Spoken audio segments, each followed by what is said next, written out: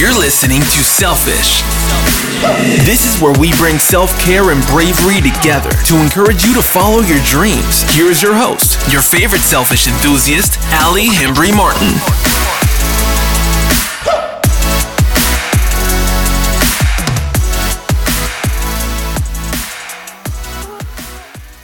Tia Graham is the rock star of happiness, and she wants to sprinkle it around like glitter. She took a leap of faith to leave the corporate world, and you will never guess what doors were opened as a result. Tia, thank you so much for being with me today. I'm so excited for us to talk. Me too. Thank you so much for having me. So first, tell us about yourself. Oh gosh, where do I start?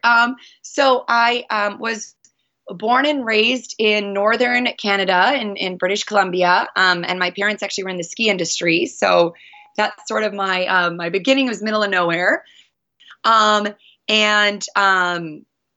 grew up in Canada and always had a desire to travel and experience the world. I started going to university in Canada, but was pretty uninspired. Didn't really know what I wanted to do, so I actually dropped out of university and just started traveling, and sort of just working, etc. And pretty quickly realized that what I was really passionate about was working in the travel industry. So I ended up moving to Honolulu, and that is where I started studying tourism. And after I graduated, I began my sales and marketing hotel career. And so I worked in luxury hotels in Waikiki and Honolulu, also on the island of Kauai. I worked in New York City and Istanbul and Los Angeles, and had an amazing, wonderful career. And when my life really changed once I had my two girls, which I'm sure a lot of parents can relate to. And I'd always had this idea of having a happiness company, probably started when I was about 30 years old. I'm almost 40. And so about 3.5, 4 years ago is when I started working on my current company, Arrive at Happy. And maybe we'll get into the how and why in later questions. But that's sort of a little bit about me. I don't know if that's too much. No, that's perfect. And that's kind of how I found you. Forbes recently did a feature on you about why and how you left your corporate job, and you really began teaching yourself more about happiness, and that led you to starting this happiness company. So I would love to hear, was there one moment where you really felt like, I'm not happy, I need to figure this out? Or was it kind of the culmination of, several events that kind of led you to making this jump? Great question. So I'd always been very, very career focused and had, almost loved being a workaholic. Like I just always have really loved working. And I think I was emotionally and psychologically unprepared for the change that having kids, like I knew there would be change, but I don't think I was really mentally prepared and emotionally prepared for it. And so that was a huge adjustment for me, who had always, just it's sort of work, fun, friends, and it was just like on repeat. And obviously it's a huge, huge adjustment. And so I started feeling unhappy going back to work after having my second daughter, because I didn't feel like I was balancing everything. And I definitely had mom guilt in missing my first daughter, a lot of her, experiences and things. And so that didn't make me feel very good. And then when I went back to work after having my second daughter, so my second maternity leave, that's when I really, really felt unbalanced. And I've always been this positive, optimistic person, and I've always found ways to get back to my place of joy, even after difficult times. I've always found ways to get back there. And after going back to work after having my second daughter, it was the first time that I was like, oh, this is my new normal. Like maybe I'm not this happy person anymore. And it was very, very scary, and I felt completely stuck. For those listening now that may be looking to make that leap into entrepreneurship, can you share with us some of those mistakes along the way that you made that maybe we can learn from, or, kind of what are things that you wish you could go back and change now other than doing it sooner? A big lesson for me was that I had the title of Director of Sales and Marketing. I had that same title for 14 years, and I just had worked in different hotels around the world, internationally and domestically. So I didn't realize how strong that title was tied into my own self-identity. And so there was a lot of fear in leaving. Like I was, I sort of had this perception like, okay, I've spent 15 years building up this career. I have, a network of thousands of people in this industry and all of this stuff. And it seemed so scary and almost impossible. Like, how can I change? This is who I am. This is what I do. And I would go back 4 or 5 years, and what I would tell myself, hindsight looking back, is you're not a director of sales and marketing. That's just what you've done for 14 years. That's not who you are. And the other lesson is that, well, there's probably a lot, but another one that comes to mind is that your network, whether it's in a certain industry, whether you're working in finance, whether you're working in advertising, for me, it was all in, sort of luxury hospitality.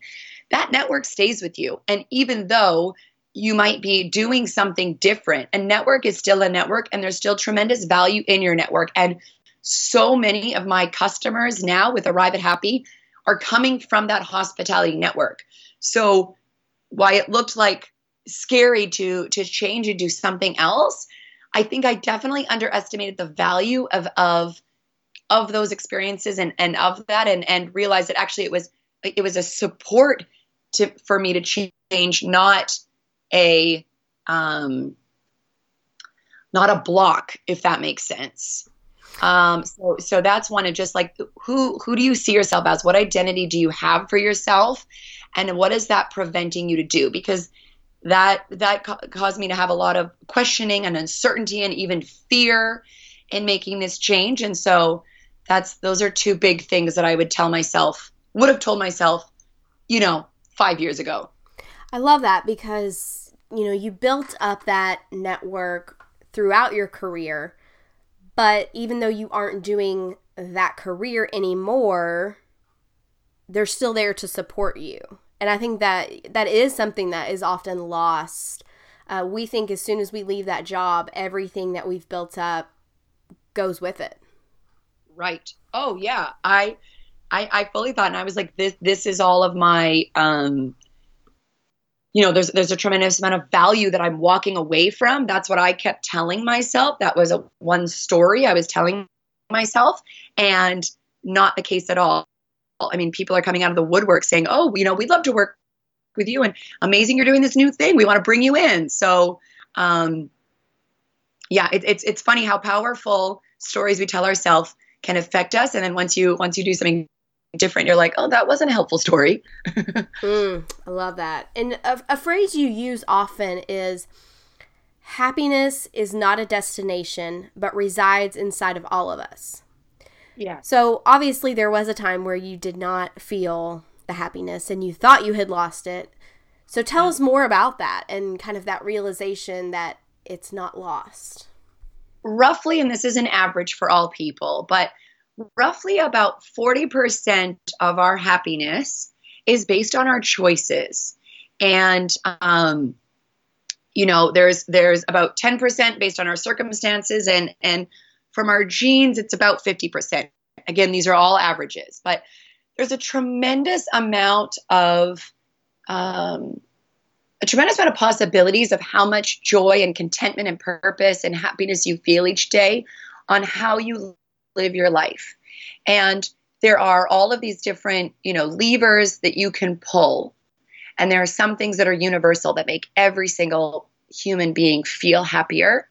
And it's the realization that inside of you, you have this inner child. And all of us, if you're 5 years old or 6 years old or 8 years old, whatever it may be, you think back to a really happy time in your childhood and, babies, as long as they're fed, our inner state, our natural state is this place of happiness. And so it's tapping into who you truly are and what matters to you, and knowing that at any given time, there are so many external voices telling us what we should do, whether it be your parents, your religion, your culture, your friends, etc.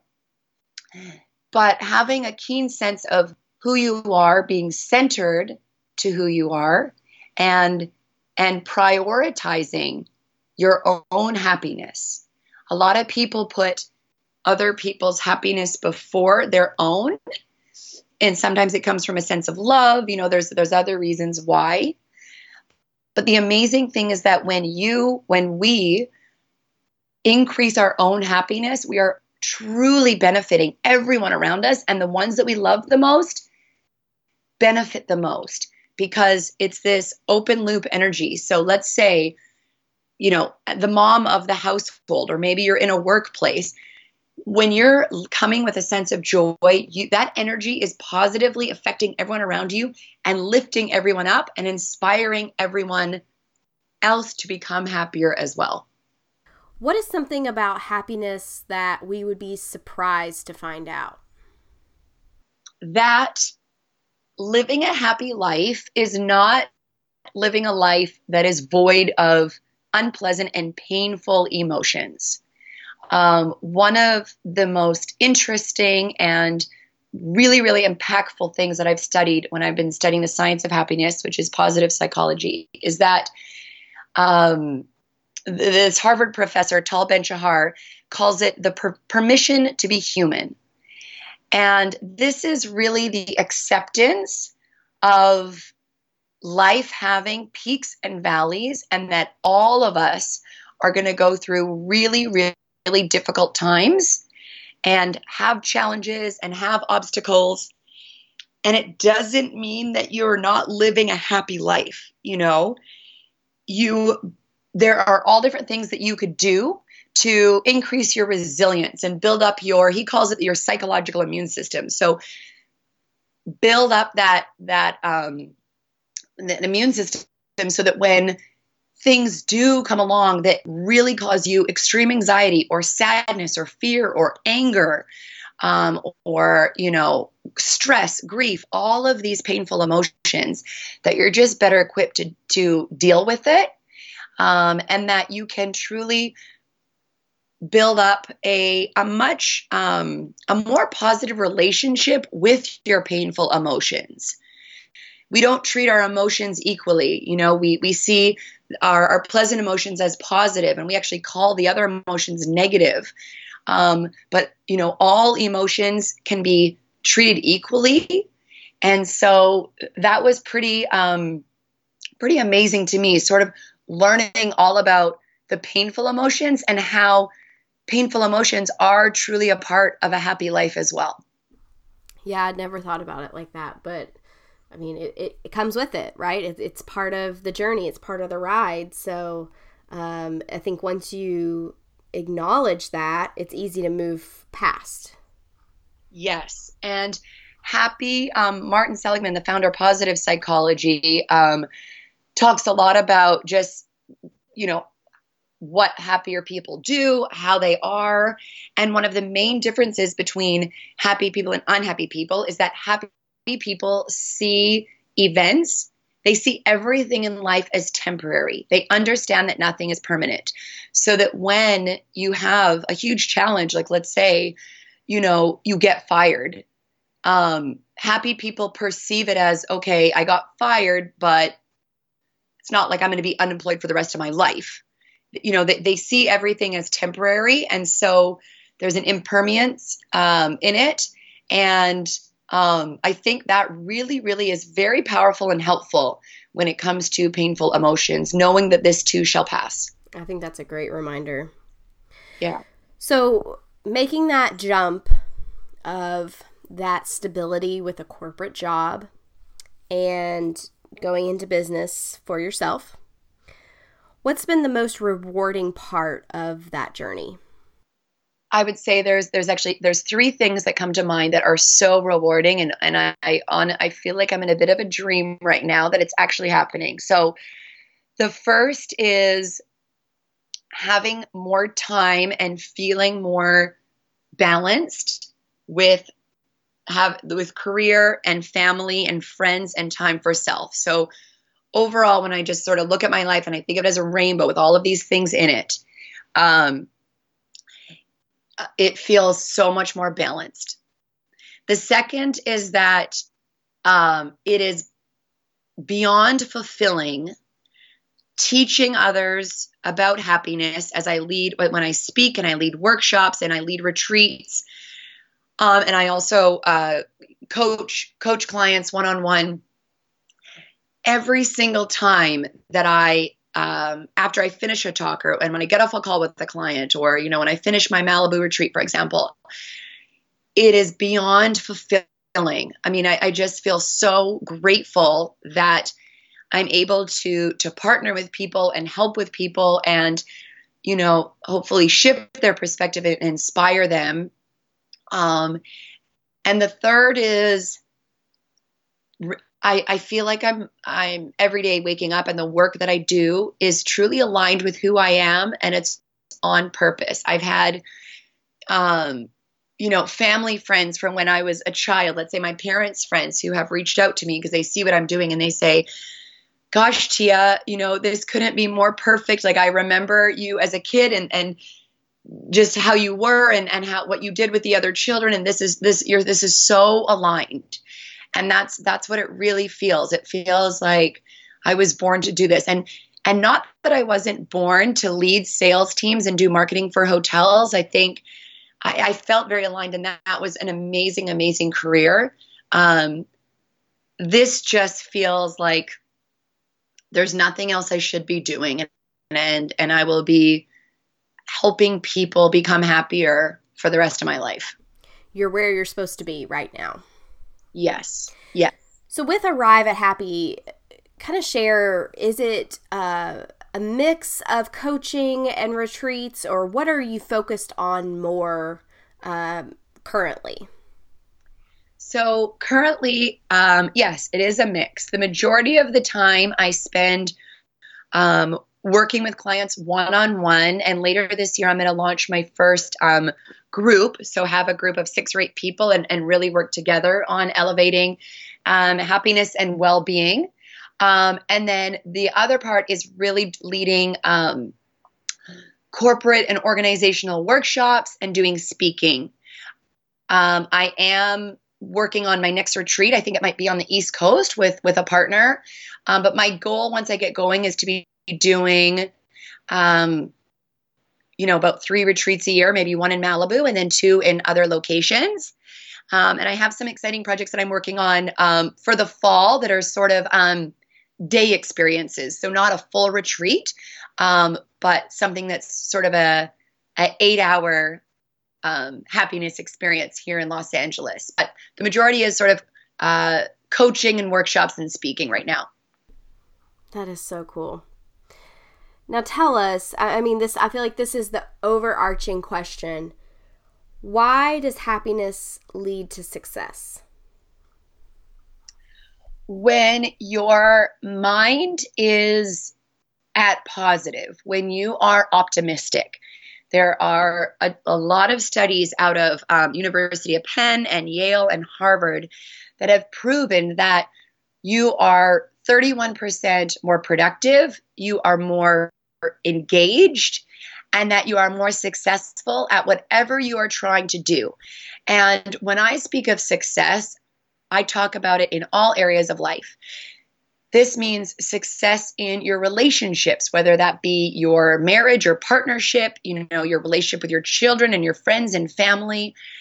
It also means health and wellness. So when you're coming from a place of happiness, there's a much higher chance that you are going to stick to the healthy habits that you want to have, et cetera. And then of course it translates into your work, whatever you are doing. So it you have this, your mind is at this place where it broadens and it builds. And it's really the optimal place to be doing anything. And so what I tell all of my clients and every group that I speak to is that instead of trying to get to achieve something or to get to some goal, whatever that may be in your life, personally or professionally, and if you are really at a place and you're not at this state of well-being, focus on that first. And everything else in life, once you do that, every path, everything that you're trying to achieve and go after, it's going to be so much easier to get there, and it's going to be a lot more enjoyable as well. So it's definitely something we need to be striving towards and working towards. Yes. So switching gears a little bit now to just you personally, obviously with this show, we're focused on self-care, and coming from the hospitality world, I have to assume that you have been exposed to spa treatments and self-care practices. So what are your favorite ways to be selfish? My favorite ways to be selfish are movement.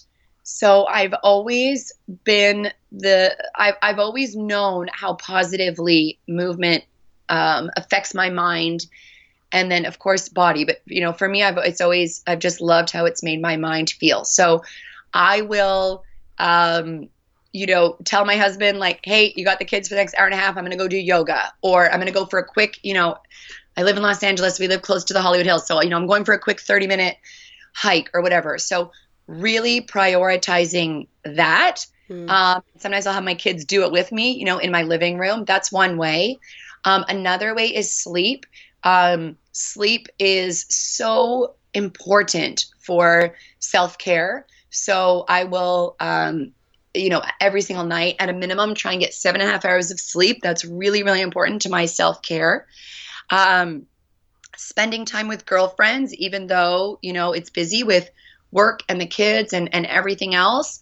I definitely prioritize time with my friends and, do dinners and things like that, to just have that time to, relax and giggle and, just sort of release. And I just think that floods my mind with positive emotions whenever I'm around friends.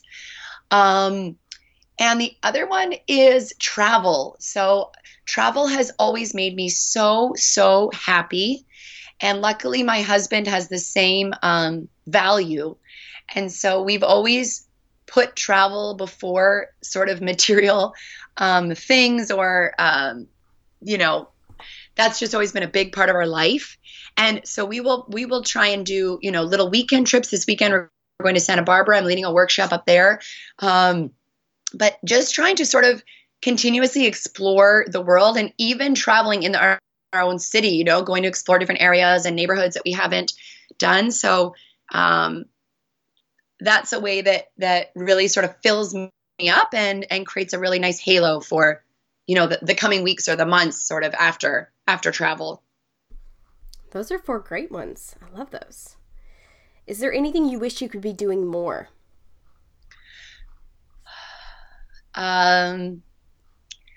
Yeah, I sort of always feel like I wish I had more of everything. I would say still, I feel like it would be nice to have a little more time with my girls. I'm trying to work, obviously, starting, as I'm building this company.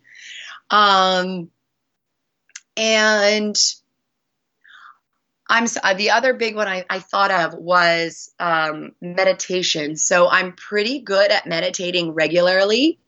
But there are some days, and I'm not at the place where every single day is a practice. And that's one of my personal goals, is to get to a place where meditation is just like brushing my teeth, getting in at least 10 minutes a day. So that's something that comes to top of mind, that I would like more meditation in my life. I'm right there with you. What is next for Tia? An exciting project I'm building on is, or creating, is something that I'm calling a happy culture. And so this is a product that I'm working on where I would go in and work with the leadership teams of organizations where there is low engagement and there's turnover and productivity is low.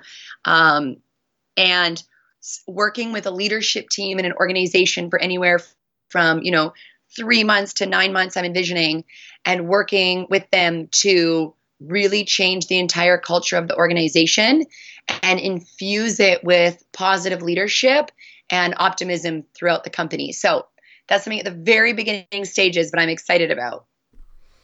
That is so cool. I mean, Tia, you have just like the dream job. So I'm so glad we got to talk and hear more about what you're doing and hear some of the facts behind why focusing on being happy is an important thing for us to do. So thank you so much for talking with us, and I hope we can all arrive at being happy sooner rather than later. Oh, thank you so much. It was such a pleasure speaking with you, and I hope we can stay connected. Like what you just heard? Visit us at selfishthepodcast.com. Subscribe and leave a review on iTunes today.